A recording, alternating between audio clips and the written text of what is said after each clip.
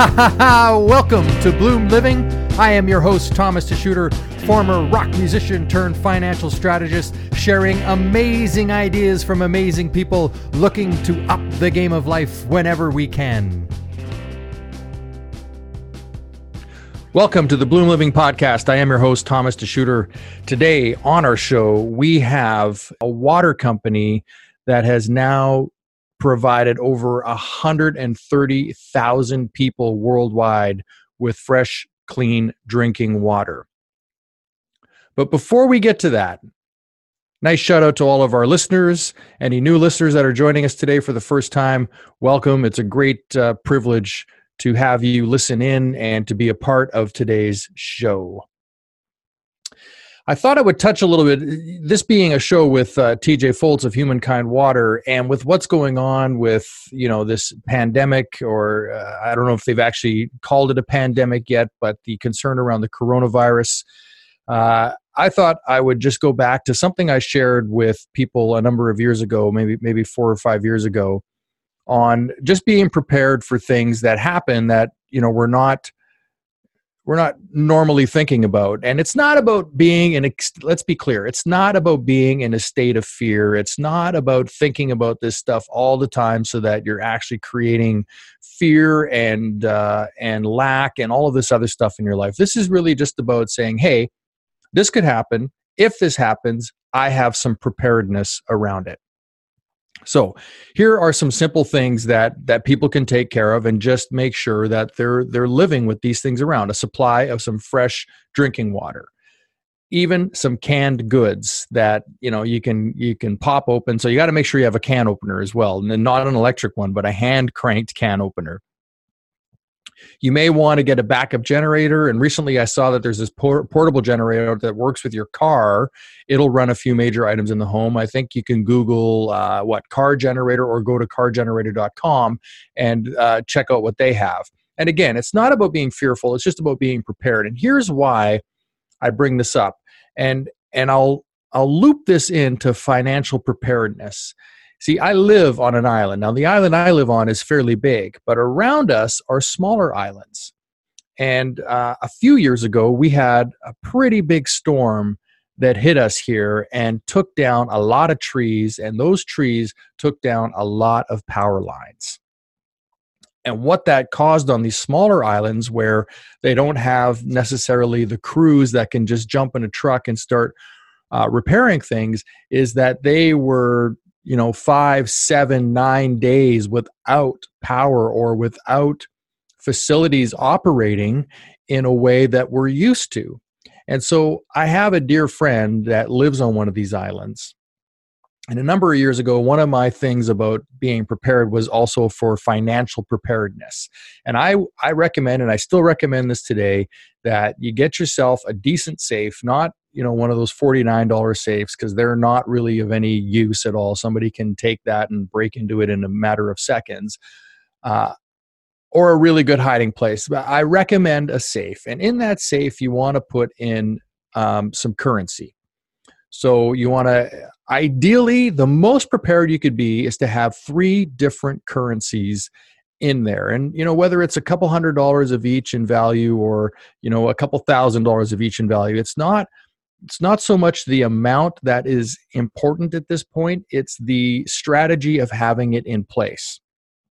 Now, I would also recommend on that you also create the opportunity to get yourself some bits of silver or some bits of gold, or both. And here's why. The story goes like this. We had this power outage. The power was out for 5+ days. It was right around the holiday season when you have guests perhaps coming in from out of town, and you're going to throw a dinner and you're going to want to feed them, and you need some stuff from the grocery.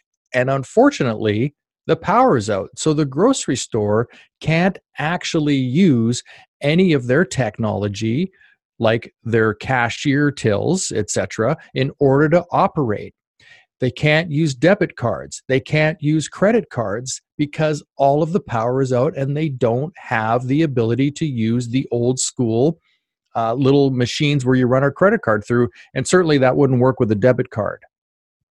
Here's the great part: when you have some cash kicking around the house in your safe, because you were prepared and you weren't in fear of this preparedness. You were just a realist saying, hey, storms can happen, power can go out, things can happen where I need to still be able to function.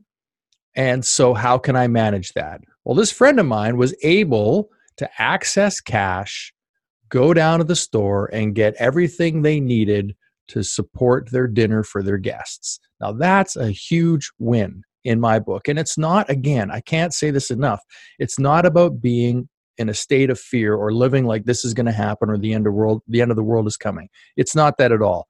It's just being prepared. Now, the second part of this preparedness is the gold and silver. Why would I recommend gold and silver? Well, these are hard assets. In other words, they are assets that actually have value that increases along with inflation. And if we were to ever have a currency crisis where maybe the currency that in the country that you live in is no longer being recognized as a valuable payment source, then having hard assets like gold or silver becomes your ability to trade currency, where that might still be accepted, or more than likely will be accepted as a form of exchange. And so having that conversation, there's two parts to that. One is, in an inflationary environment, which we live in, the value of the gold and silver will increase over time. So it's not like it's going to just sit there doing nothing for you. It is an investment of sorts, and it has a deeper value should a situation arise where you would need to access it as a payment source. And lately, I have been having a lot of discussions with people about inflation and currency. And so here is a definition of both so that you understand the difference between currency and money. Inflation is the very act of the value of the money supply being increased in such a way that the value of that dollar is falling. So it's not the actual cost of goods that is necessarily going up. It's that the value of the currency or dollar that you're going to pay with is actually becoming less valuable. That is the true definition of inflation. It's now since changed. Anywhere I look on the internet, inflation is not written in such a way. It does look like it's just that goods are going up in price. That's actually not what's happening, is that the underlying currency or money that you're going to be spending is actually losing its value. That takes us to part two of this definition, which is currency. What is the difference between currency and money? Well, currency is a medium of exchange. It's a unit of account. It's portable. It's durable. It's divisible. And it's fungible. Fungible means that basically if I have a $5 note and you have a $5 note, they're considered to be the exact same thing. And we could trade each other for our $5 and know that we still have the same value when we walk away. So that's the definition of currency. Again, it's a medium of exchange, a unit of account. It's portable, it's durable, it's divisible, and it's fungible. Now, here's what money is, because you may notice you never go to a money exchange. You go to a currency exchange when you want to buy different currencies around the world. If you're going to another country, you buy a currency in that country. It's at a currency exchange. So money is a medium of exchange, a unit of account. It's portable, it's durable, it's divisible, it's fungible, and it's a store of value. In other words, the true definition of money is that it will maintain its value as time marches on. The only way it can do that is when it's backed by an actual hard asset like gold or silver, which is how our money used to be. It used to be backed by a hard asset, and it no longer is. It is actually referred to as a fiat currency, meaning it's only backed by the paper that it's printed on. That's why it's actually called a currency, and it's no longer, by definition, money. So, back to my start of this show is, how do we prepare for things that might come up that are unforeseen? And And I remember when I started at Edward Jones as an investment advisor, one of the things they trained us on was the idea that you cannot predict the future, so you must prepare for it. So this is just about being prepared that if something comes up, you are in a situation where you can win. It's like, why do you have a lawnmower? Because someday you might have to cut the grass, right? It's not that you're in fear of having to cut the grass. It's that you're going to cut the grass someday, so you get a lawnmower. This is the same thing. There might be an opportunity where we have some challenges outside of our control, where being prepared with financial assets and some food and fresh drinking water would be beneficial.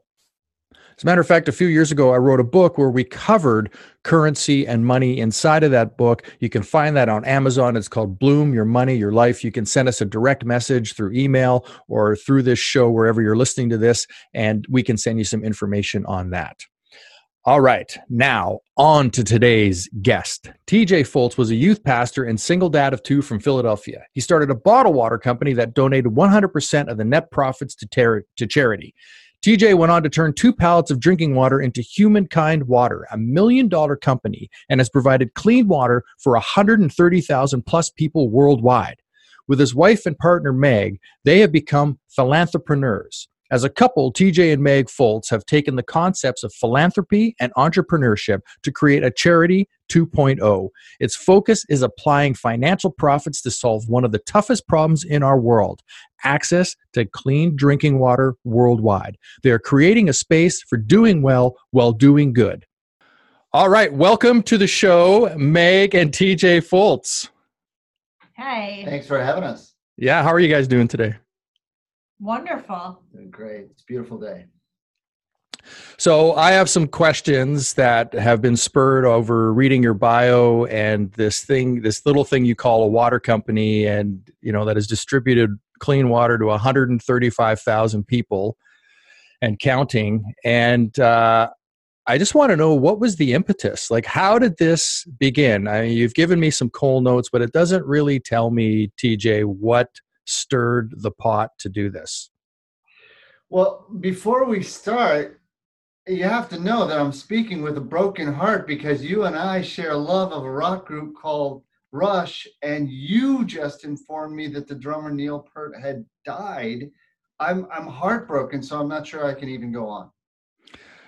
Well, I feel your pain, my friend.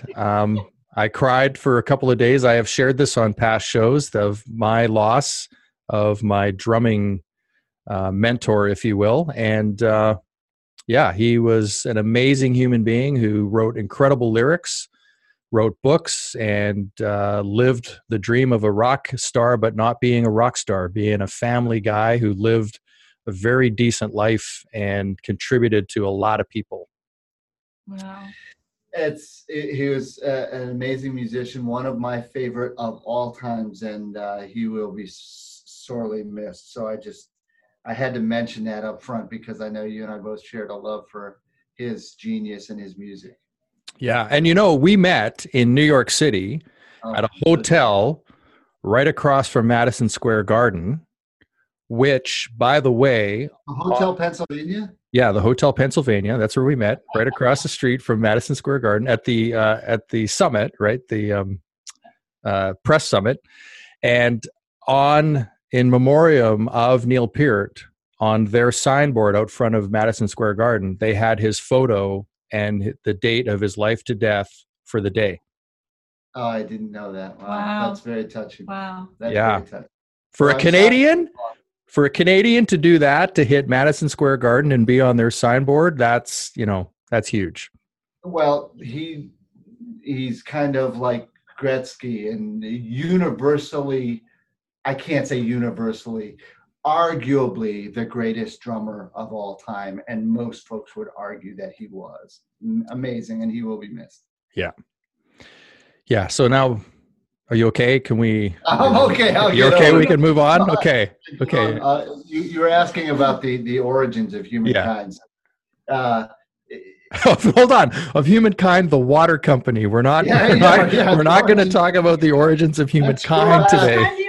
7 million years. So we started this water company. I've never taken a business class, never taken a marketing advertising class, none of it.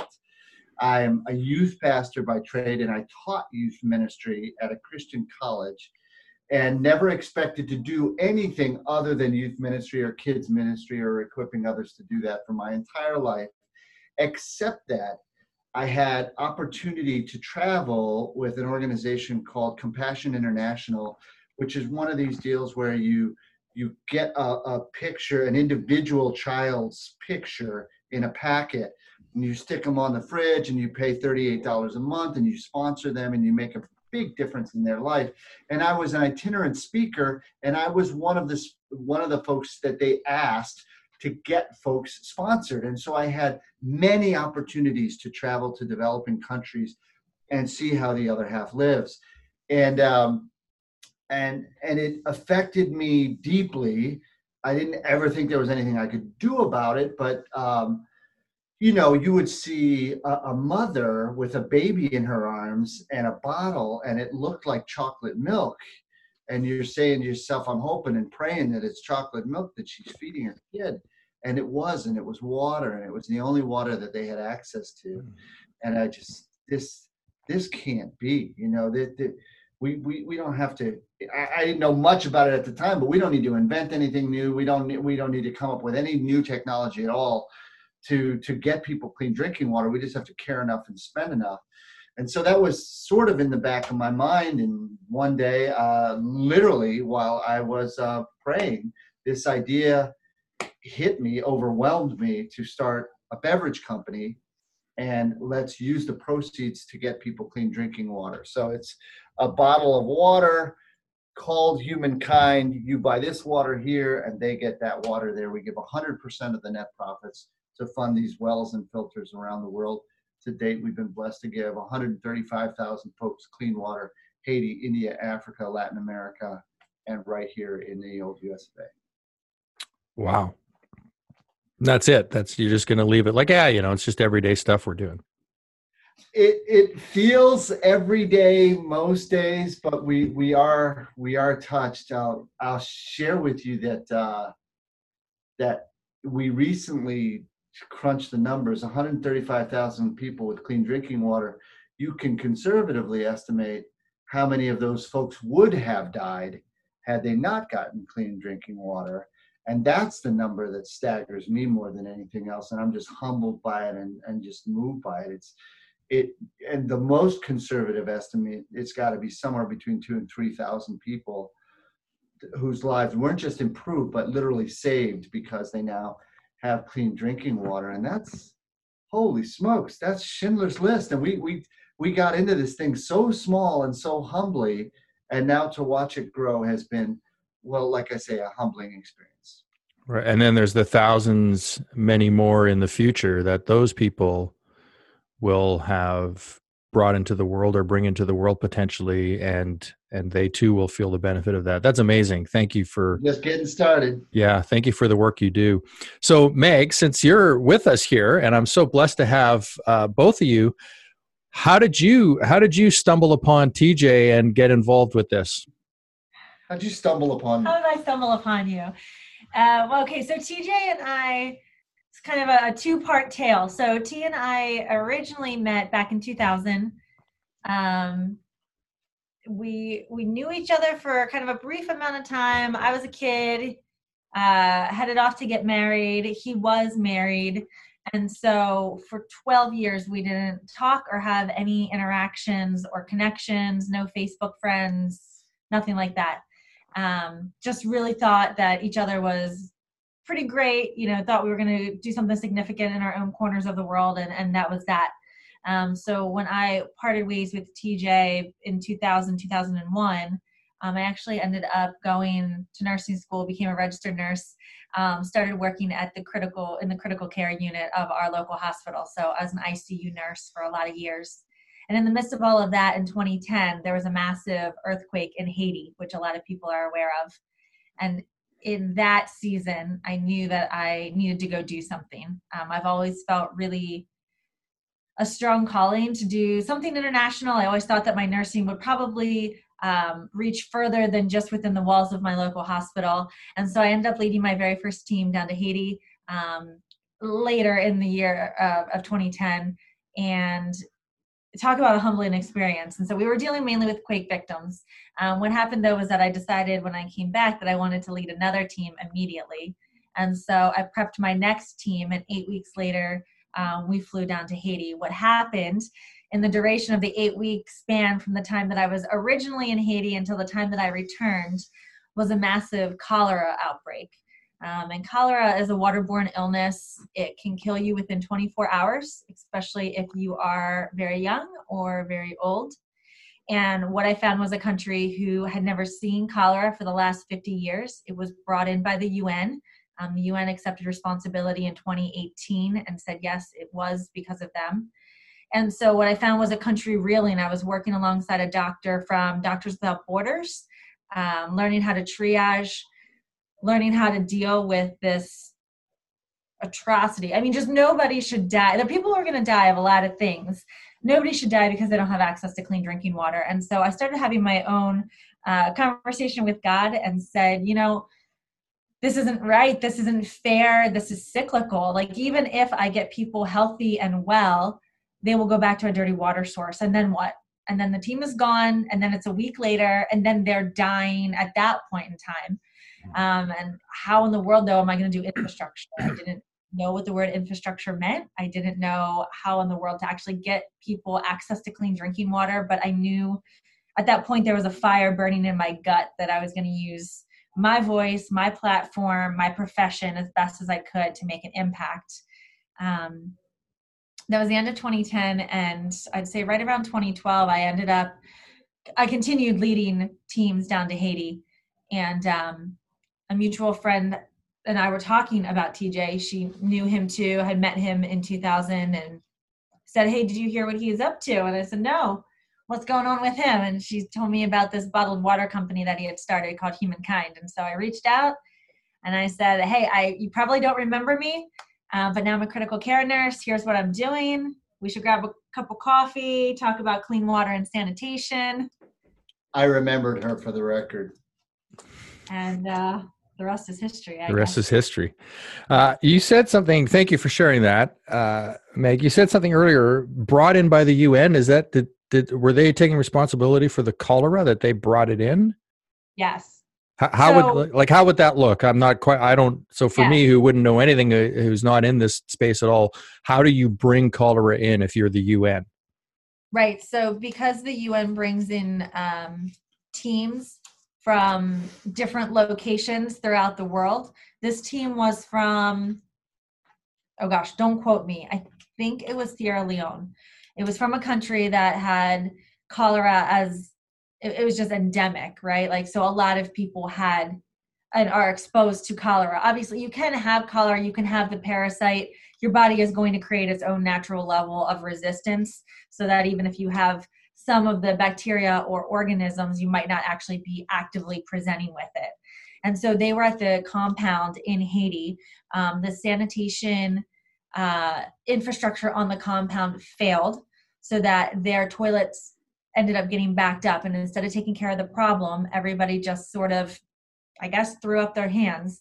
And what happened next was that pretty soon, all of that was being overflowed and going into the streams and riverbeds in Haiti, which is obviously where a lot of people are getting their drinking water. And so at that point, it was full-blown chaos. People were dying by the thousands. I was actually, so not only in that, so most of you won't know this because, and you wouldn't probably either, because the very first week, everybody was a little bit focused on the cholera, but what was also happening was a political coup down in Haiti. And so I found myself in the midst of riots and outbreaks in lockdown. They actually shut down the airport. They were piling dead bodies in the streets. Like, I know that this just sounds insanely intense. And it really was. We ended up being emergently evacuated out through the Dominican Republic and sent home.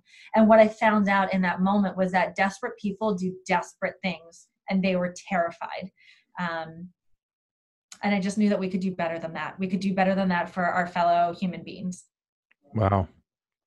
I've never experienced anything like that. And so, I'm sure there's many listeners out there that have not either. And it's really hard to, sort of envision it. And I'm not trying to be funny. I will say though, that my only experience with cholera was I worked on a movie of the week with Lindsay Wagner, who I think used to be the Bionic Woman. Oh my gosh. And it was about a cholera outbreak. And I remember having a hospital full of these people that were, all done up in makeup to look like they were sick and stuff. And you were in the real thing though. You were living. So not only were you in a cholera outbreak and an earthquake, there was a military coup going on as well. And like, how do you process all of that stuff? Like what becomes priority for you? So I think it was good that I had the background of being a critical care nurse, because I have been clinically trained to kind of go into that triage mode, right? So we immediately made sure that our team was safe, that they were okay. We then trained the local Haitians enough that we felt like they could maybe provide some sort of care to the patients that were in the cholera area. And then as soon as we felt like it was safe, we did come back out of the compound and make sure to check in on them. What was really crazy is that because we were so welcomed, and so what I don't want to do is I don't want to create more fear of division of like us versus them, right? Like I know a lot of people are concerned about Haiti. They wouldn't want to travel to Haiti because of the very things that I'm talking about. But what's really funny is that because they were friends, and not to mention, remember, I established relationships 8 weeks prior. So I was back down there with Haitian interpreters that had just worked with me 8 weeks ago. They remembered my name. They still knew me. They were literally rioting outside of the hospital. Our interpreters came to pick us up from the hospital to walk us back down the road to where we needed to go to our compound. And everybody in the street stopped. They stopped all the rioting, waited until we got into the compound, locked the gate, and then all hell broke loose again. And at that point, I knew that it wasn't about us. They weren't going to hurt us. They weren't trying to hurt us. They weren't even trying to scare us. But what I remember saying to one of my Haitian interpreter friends, Patrick, he was like, this isn't about you guys. We love you guys. And I said, I know, but unless you stop this, we can't treat your fellow people. We can't be there. And so can I paint the picture of a cholera clinic really quick? Yeah, let's do it. Let's do it.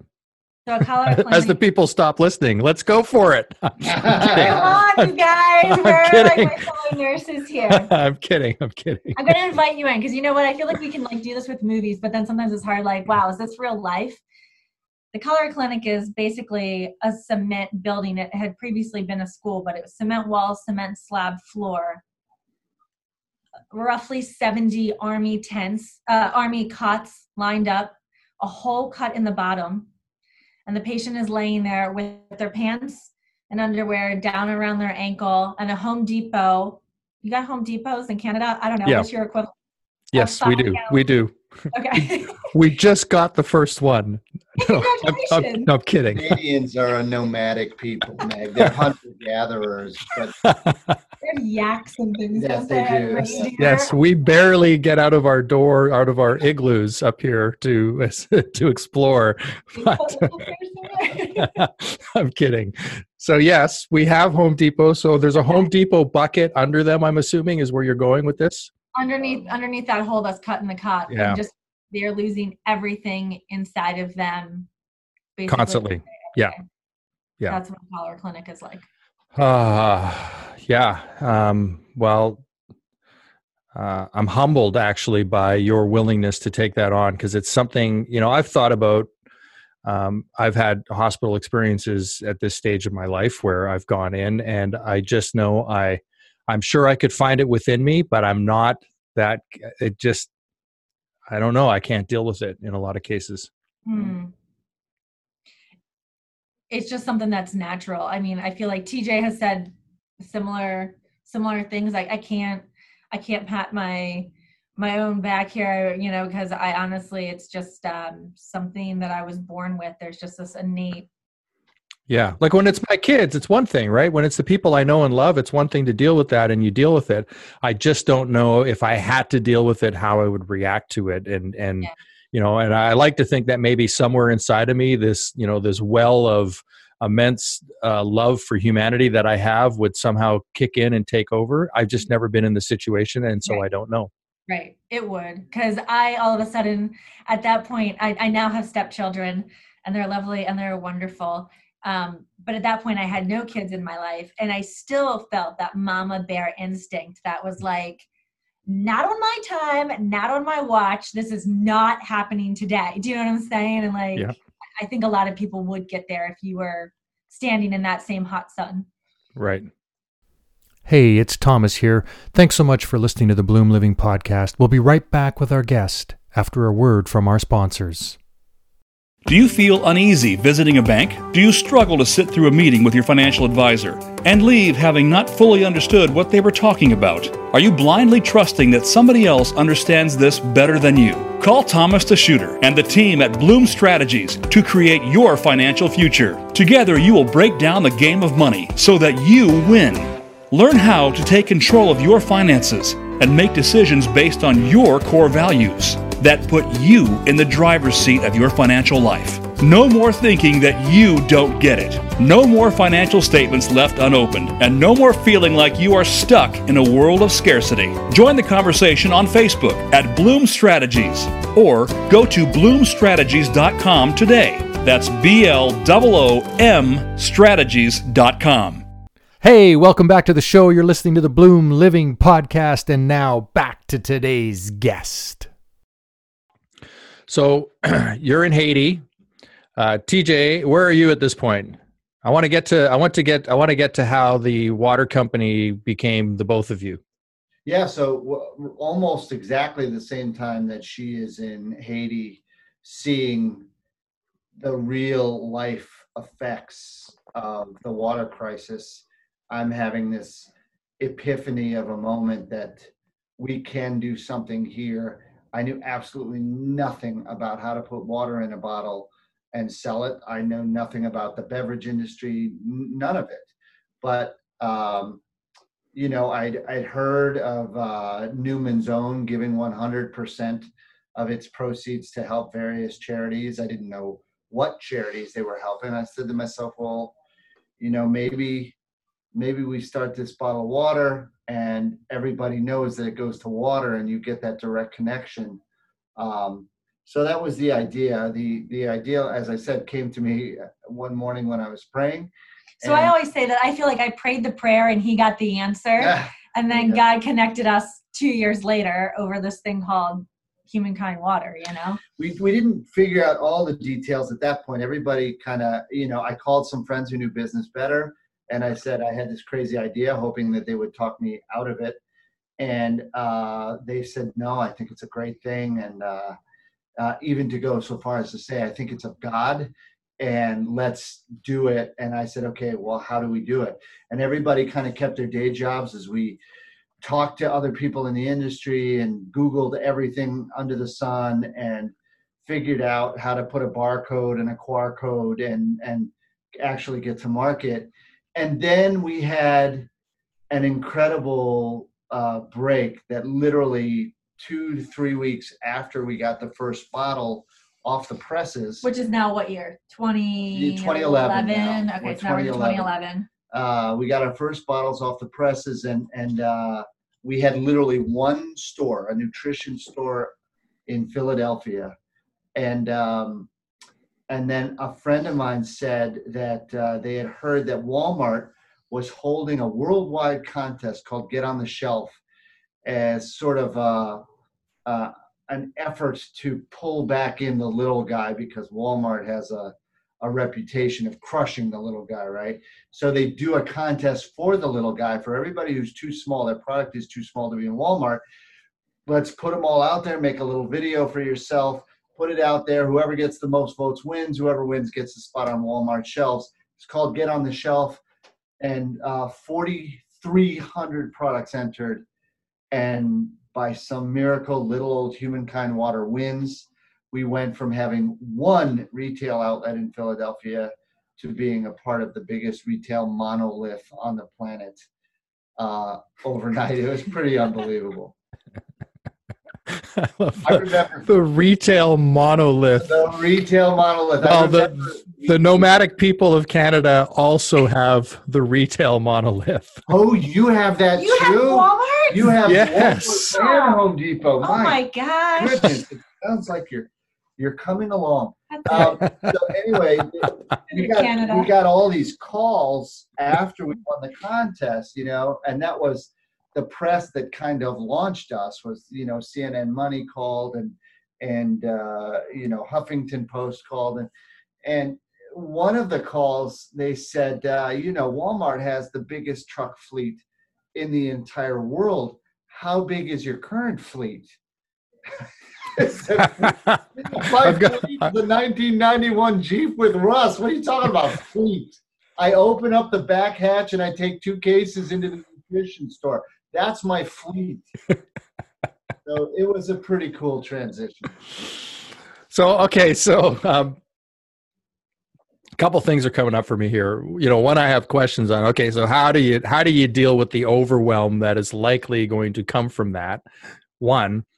2, though, something I talk a lot about on this show is the idea of creating our lives and creating opportunities. And it's, there's an old saying that when you pray, move your feet. And so it's one thing to have the insight, like I should do this. And then it's another thing to get into action.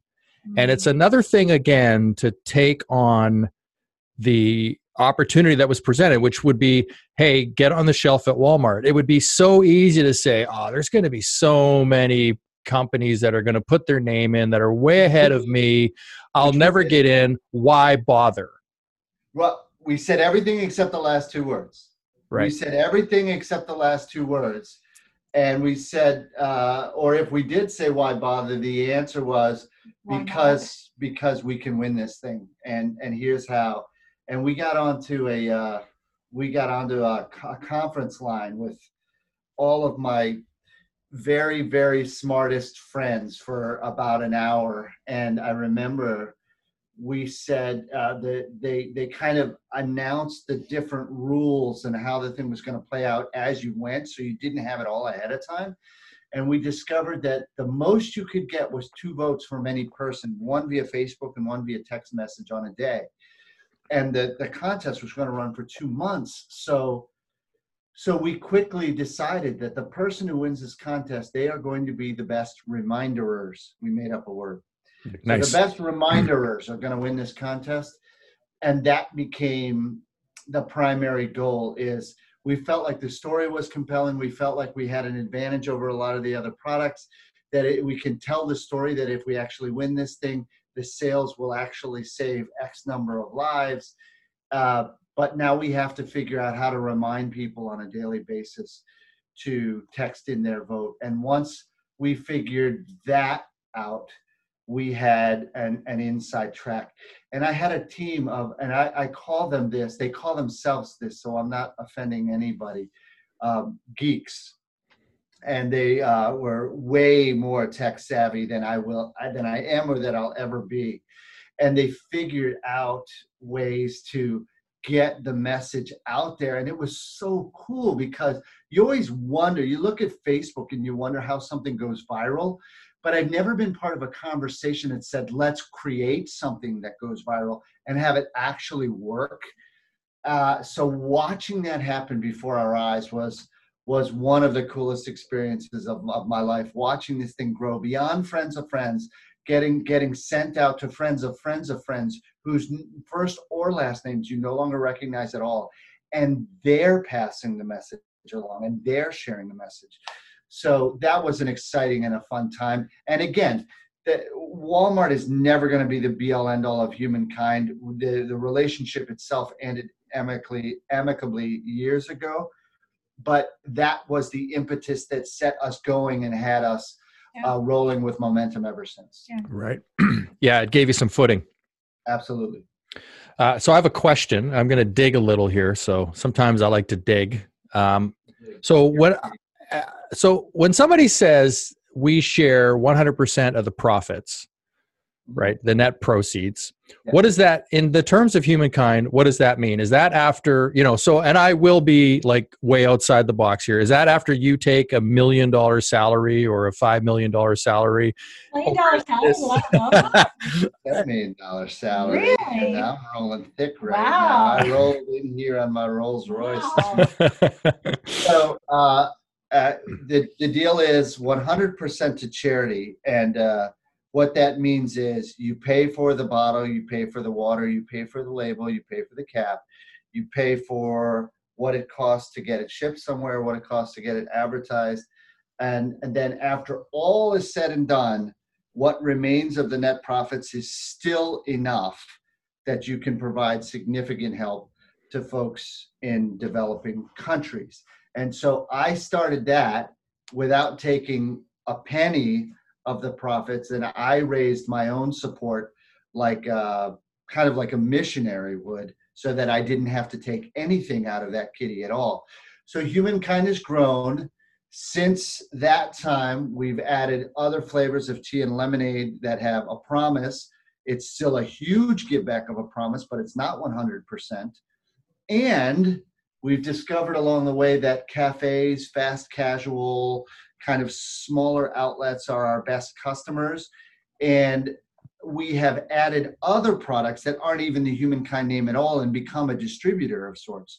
And so because those other products exist, because we have a line of tea and lemonade where the promise is big, but it's not 100%, we've been able to carve out in that manner fair wages to all of the people that do the work, that drive it around, that stow it in the warehouse, and reasonable salaries to Still no $1 million salary. Still no $1 million salary. Yeah. Yeah, we're not seeing 7 figures. We're not even seeing 6 figures. Yeah. So it's very modest. Yeah. Right. And I have no problem with that.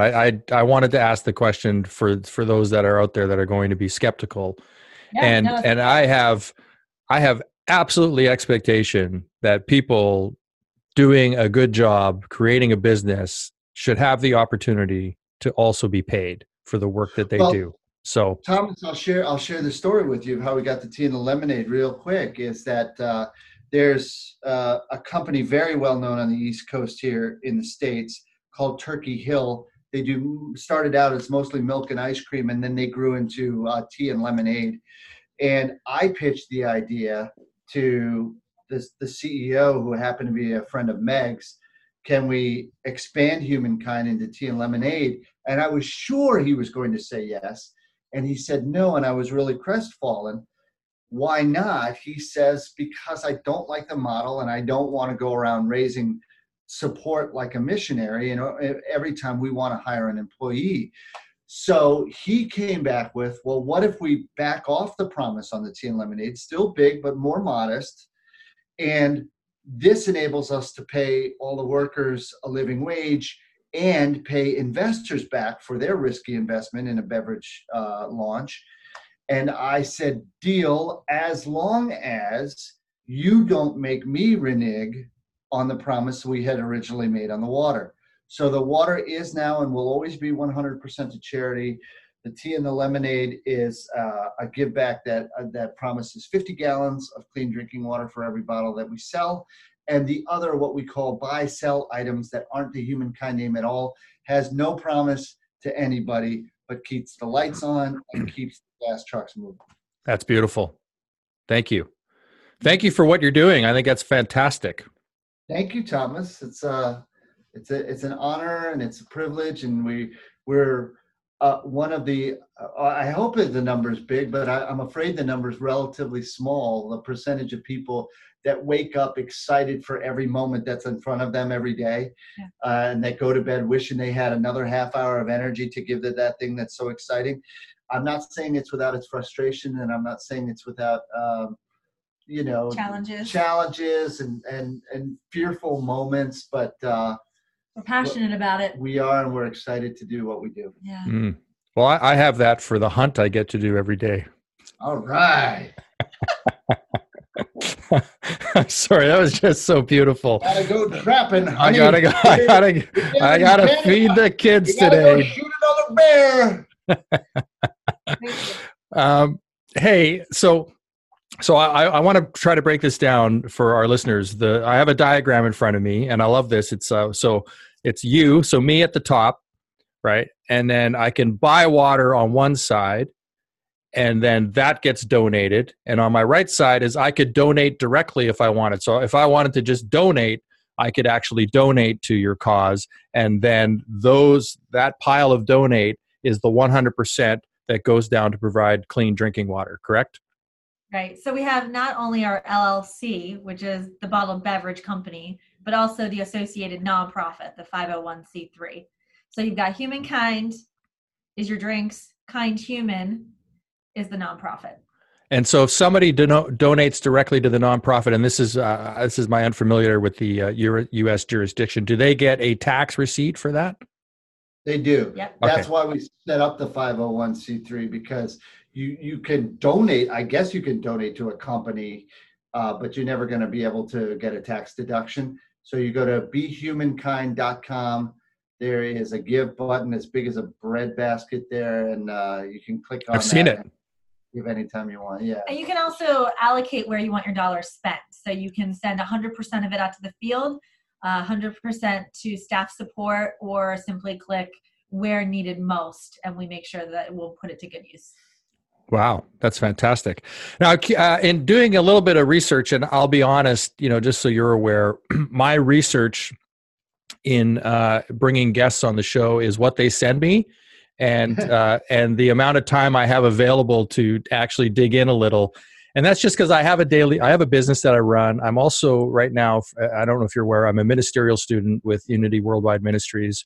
So I am looking to be ordained in a couple of years. So it's a master's in divinity. And then I have, my wife and children and all of their stuff that they have. And so it's a pretty busy life. However, seriously, that's exciting. Yeah, when I was thinking about your water and the clean water, are you familiar with Slingshot? I am familiar with Slingshot. The guy that invented the Slingshot is the same guy that invented the Segway. Yes, Dean Kamen. Dean Kamen's his name. Yeah. The Segway, that goofy thing that you roll around with two wheels. Yeah. I don't know if they do it in Canada. Yeah, I've seen them. Yeah. He's a brilliant inventor. Have you interviewed him? Are we No, I have not. There's a documentary that I saw in 2015, and I was blown away by Dean. He also invented the dialysis machine for home. Right, that was his first invention. Yeah. Oh, this guy is a brilliant human being, right? And what I found fascinating about his show, as one of my takeaways, and this is kind of how I sort of live a little bit, is they went through his closet, and his wardrobe was the same blue jean shirt, like he had 20 of them, and that's it. Yeah, like that's it. So he never has to think about what he's going to wear. He doesn't have to wear like every day of the week. My Humankind shirt. Yeah. There it is. Yeah, I'm a blue t-shirt, blue jeans guy. That's it. Like I have blue t-shirts and I have blue jeans, and that's what I wear. It's a little easier than the ladies, though. It's true. I think you're right. A little harsher. I think you're right. We could do a whole show on that. Can we bring Leslie on and talk about this? Yeah. Leslie would be great to have. Leslie's always great to have on the show. She doesn't always come on, but when she does, it's like firecracker season, right? It's just like the show is way better. So I hate to break it to you guys, but this could have been a really great show. Yeah. Dang it. Oh man, Leslie, we miss you. Is she going to listen to this later? She edits it. Oh, good. There you go. Leslie. Oh yeah. Yeah, we're an amazing team. She handles all of the production of the show except the recording part. That's my thing. Oh, that's awesome. Cool. Yeah. So anyhow, my point about Dean was that what I found really fascinating was he set up the Slingshot to be distributed through Coca-Cola. And watching the documentary, if you ever get a chance to watch the documentary, it's great. And he talks about the struggles of like, how am I going to get clean water in more places? Like, how do you do that? How do you go about that? Because you need distribution. And that's where he came across Coke. He's like, what's the one company in the world that already distributes everywhere? Right. Coca-Cola. Can I tell you what? We have been in some of the most remote villages you have ever heard of, and there's some old, rusty, creaky Coca-Cola sign hanging there. And I'm like, how is this even possible? These people haven't seen like a white person for 50 years, and there's their Coke sign hanging. Genius. Yeah, they managed to get around the globe. So what is next for humankind? Like what is the vision? Is there a master vision? Because I know in reading your bio, you didn't expect what's already happening or that you would be doing what you're doing. That was that just kind of unfolded. But now that you're in it, you're likely running the company like most people in the world of CEOism, which is, what are we doing? How are we going to grow? What's our target for the end of the year? Are you doing that kind of stuff? Or is it still sort of, hey, we're just going to make sure we get water out to people who need it? So it's funny that you just mentioned Coca-Cola. I'm sure most Canadians have heard of that company. They're big. But they, I'm not joking when I tell you that the intention is for humankind to be bigger than Coca-Cola, and I'm totally not kidding. Don't poke the bear. Don't poke the bear. Don't poke the bear. Yeah. I mean, humankind, we kind of have the ultimate tiebreaker. We think the product is great. We think the taste is delicious. It's healthier for you because it's organic. And oh my gosh, this bottle is going to provide 50 gallons of clean drinking water for somebody. Why wouldn't it grow and grow and grow and grow? The next step is we're looking for that big national chain, and I won't reveal the names on this podcast at the moment, but we've could it be a Canadian chain? We've come close. It could be a Canadian chain. There you go. What are the famous? Like Tom Hortons. Tim Hortons. Tim Horton. Something like that. He's a hockey player. That's a game that they play on ice. We skate around. Tim Horton. Tim Horton was a hockey player for the Toronto Maple Leafs in the National Hockey League in the 1960s. How does this hockey player become a coffee place? Well, he started the coffee shop, Tim Hortons, and the donut shop, because in Canada apparently we love donuts and coffee. Like that, we can't get enough of that. So he started that. You guys are solid, solid individuals. Anyway, so we would like to get one of those nationwide chains. We've had conversations with 3. It's been polite, no or not yet to this point. That would be a real game changer.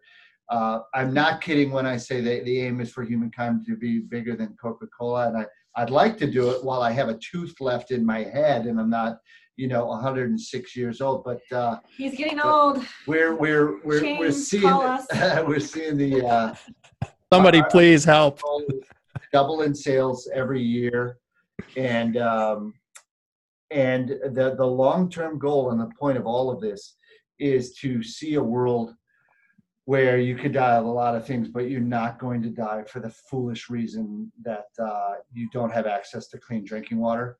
And when the doomsday naysayers list the top 10 list of things that endanger us as a human species, it's actually rather encouraging how many of them say, you know what, this is the one that we really might be able to get our arms around in our lifetimes. And just like, Jonas Salk had this epiphany, this moment where, oh my gosh, we could live in a world without polio. We really are making progress, and we really could live in a world where every man, woman, and child has access to clean drinking water. As I said, we just have to care enough, and we have to spend enough. And we're going to get there. And by the way, I have no delusions whatsoever about humankind being the only significant or even one of the most significant. Like, there are so many other great organizations out there who are doing water philanthropy, and we take our hats off to them and we applaud them on a daily basis. Yeah. Thank you. There's a couple of things that I hear in that I'll just share, because that's part of why I do the show, is I get to share my ideas too. So, sometimes people have goals. I asked the question about goals in that, and what I'm hearing is that there isn't such goals that are so stringent that you're not open to what's possible. And sometimes people get trapped in the world of something needs to look a certain way. And then when opportunity shows up, they miss it because they're so stuck on how it needs to look. And so if there's other companies out there that are doing what you're doing in the same sort of genre, or if you with the same intentionality around it, who's to say that that's not going to someday meld together, or partnerships might not that might get that might get united or joined up that create and to be bigger than something like Coke could be 50 companies working together to achieve the same goal. It doesn't have to look like the one single biggest company, right? It's about. So I love that what I heard from you was that you're open to not like to how does this look? We don't know. We just know what we're up to. Yeah. And you make immediate goals, and it's fun. What's the old joke? You want to make God laugh, tell him your plans. Like, it's changed so many times, and the ability to pivot, the ability to be nimble, the ability to see that's not working anywhere near as well as we thought it would, but that's working twice as well as we ever thought it would. Let's do more of that. And just some amazing people, including the woman sitting right here next to me and some of my colleagues on the other side of this door, who have just come up with amazing, innovative, creative ways to keep this thing alive and grow it. Tom, I don't know if you know this, but 98% of all beverage startups are dead within 2 years. 96% are gone in the first 12 months, and half of them are gone before their second birthday. And it's because it's so easy to underestimate how much it's going to cost and overestimate how many people are going to love this drink that happens to be your favorite, and to underestimate how much time it's going to take for your brand to get traction and grow. So here we are, coming up on it's close to 10 years. We're in year number 9, I believe, right now. Oh, water, yeah. And still growing and trying to double in sales every year. And seeing the big key is seeing the number of people who have clean drinking water as a result. That's very exciting. Yeah, that's amazing. I didn't know the numbers on beverage companies. I did know it's not the first business I would think of starting. Just based on. I would recommend starting to somebody either. And when you look at that 2% that does survive, the number of them that have huge angel investor money behind them that gets them into the New York and the LA market right out. And then, and then it's basically go for broke in a year of just a blitzkrieg campaign to get everybody buying the new thing. So I think the number of folks that start from raw scratch startup and survive in the beverage industry is actually even smaller than you would think. So we're blessed. Yeah. Do you have any distributors in Canada currently? Not a one. So there's no place I can go to have a Humankind. Not at the moment, but there's somebody listening to this right now who's going to go to behumankind.com, and they're going to write an email to megan@humankindwater.org, and they're going to say that they have to have this water, tea, and lemonade all across the great north. So that's what's going to happen. Actually, we did have a conversation with Tim Hortons in the second year of our existence, and it didn't pan out, but we're still plugging away. Yeah, I don't think Tim is officially Canadian anymore. They partnered with Wendy's, and I think there's the corporate structure of Tim Hortons is no longer the happy little Canadian company that was family owned that it used to be. That's right. Wendy's people, you guys can call us too.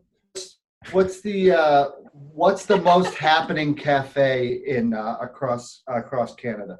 Well, I'll tell you what I thought of was obviously we have Whole Foods up here, and if you're organic, if your beverages are organic, there's a couple of places here that are in British Columbia that are called POMME, POMME, and they're a retail supermarket, but it's all organic.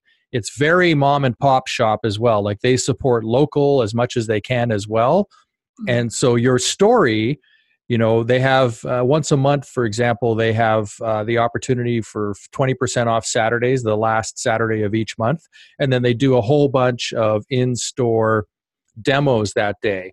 And that's where, like the opportunity for somebody to present what you guys are doing, your beverage, and then where it's going to, the proceeds, that's the story for me, right? Is like, hey, if this tastes pretty much the same as any other tea I'm going to drink, and the costs are pretty much the same, I will go to the one that's supporting the world. Like when I go to Costco, my coffee is $1 more, but if they're a certified B Corp and they're organic and they're that quality trade, right? Or I forget what that's called, fair trade, then I'll buy them and I'll pay the buck more. I don't care about the buck, because I want to support the things, as a financial advisor, I have a saying that we vote with our dollars. Amen. So if you want to see more of what you want to see in the world, then put your money towards it. If you're going to put money towards things you don't want to see more of in the world, guess what? You're going to see more of it. So stop doing it. Exactly. Right. Yep. So true. You are our demographic. I'm your guy. So before we sign off, how do people, I know you've said the website a couple of times. Let's just have it one more time, where they can send an email if anybody wants to reach out to you. And also, if there's anything that we haven't kind of talked about that you think's real important or that I didn't get to, then this is the opportunity. Again, we're not all over the continent at this point in terms of the sales of our beverage. Anybody that wants to order the drinks and have them shipped can do that online. The best thing that anybody could do to help the crisis would be to go to the website and make a donation of any size. Every little bit helps. BeHumankind.com, BeHumankind.com, and click on the give button. And if anybody out there has a specific idea that they want to throw by Meg, it's Meg at Humankind. Megan. Oh, sorry, Megan. Oh my gosh, I got you. Wow. Megan, MEGAN at humankindwater.org. The other cool thing that we do is that we actually lead vision trips, so people can travel with us to meet these communities in the Dominican, in Africa. You can meet our partners that we work with. There's a lot of local ownership, so we're working directly with those communities, not trying to be the hero here. But we love having people come along with us and see it firsthand, have some of those conversations, get a chance to see and understand some of the beautiful countries that we get a chance to work in. Thomas, that's also the BS buster that you kind of offhandedly referred to before. Is it, are people suspicious that you're really doing what you say? Well, on the side of our bottle of tea and lemonade has its invitation to come along with us. And that's gone a long way. Well, I don't think they would be inviting us to come and meet these people if they weren't really doing it. So that's helped a ton. Mm. Yeah, thank you. Leslie and I were in Kenya a year ago. Oh. And Leslie's brother actually lives there with his family. Oh, cool. Wow. In Nairobi. And and we loved it. And we also saw just, how fortunate we are here. And it was so, I always say this, it was great for our kids. It was great for me. I mean, my kids aside, it was great for me to experience that. Our thinking here is I go to a restaurant, I want to wash my hands. I can, just go into the bathroom and wash my hands. And there's a good chance water ain't coming out of the sink, right? Like your hands will be worse off for the experience. Yeah, it's not a given that it's going to be a productive hand washing experience, right? Yeah. And so when you're faced with that is when you really just start to go, oh, mm-hmm. Wow, that's what it's like in other places. It's actually, this is not the norm. Right. So true. Also, it gives a great reason to be playing Toto's Africa on repeat the whole time that we're there. Oh, man. We had it in my ears. We're flying past Kilimanjaro. I was like, oh my gosh. P.S. for the record, Kilimanjaro does not rise like Olympus above the Serengeti. They're separated by 150 miles. But it's still a great song. Hey, yeah. Yes, it is. We were actually, we did a safari and we were in a park where, Kilimanjaro is right behind this Maasai village that we visited, and it was spectacular. And I'll end this with Neil Peart. His first book that he wrote was called The Masked Rider, and it was about his bicycling in Africa, including his battle with dysentery. Wow. While he was there. And so here, the cool thing I find about what he did, or the way he lived his life, was here was this, guy that was a rock star that hated the limelight. Like, he just wanted to be a good musician. He didn't want to be a superstar, right? That's not why he did it. And so, he goes on this bicycling trip in Africa with just a whole bunch of regular people. Like, and nobody really knew who he was, and he doesn't need them to know who he was. He's just there to experience life like anybody else is, right? And so it's a great little story that he shares about that.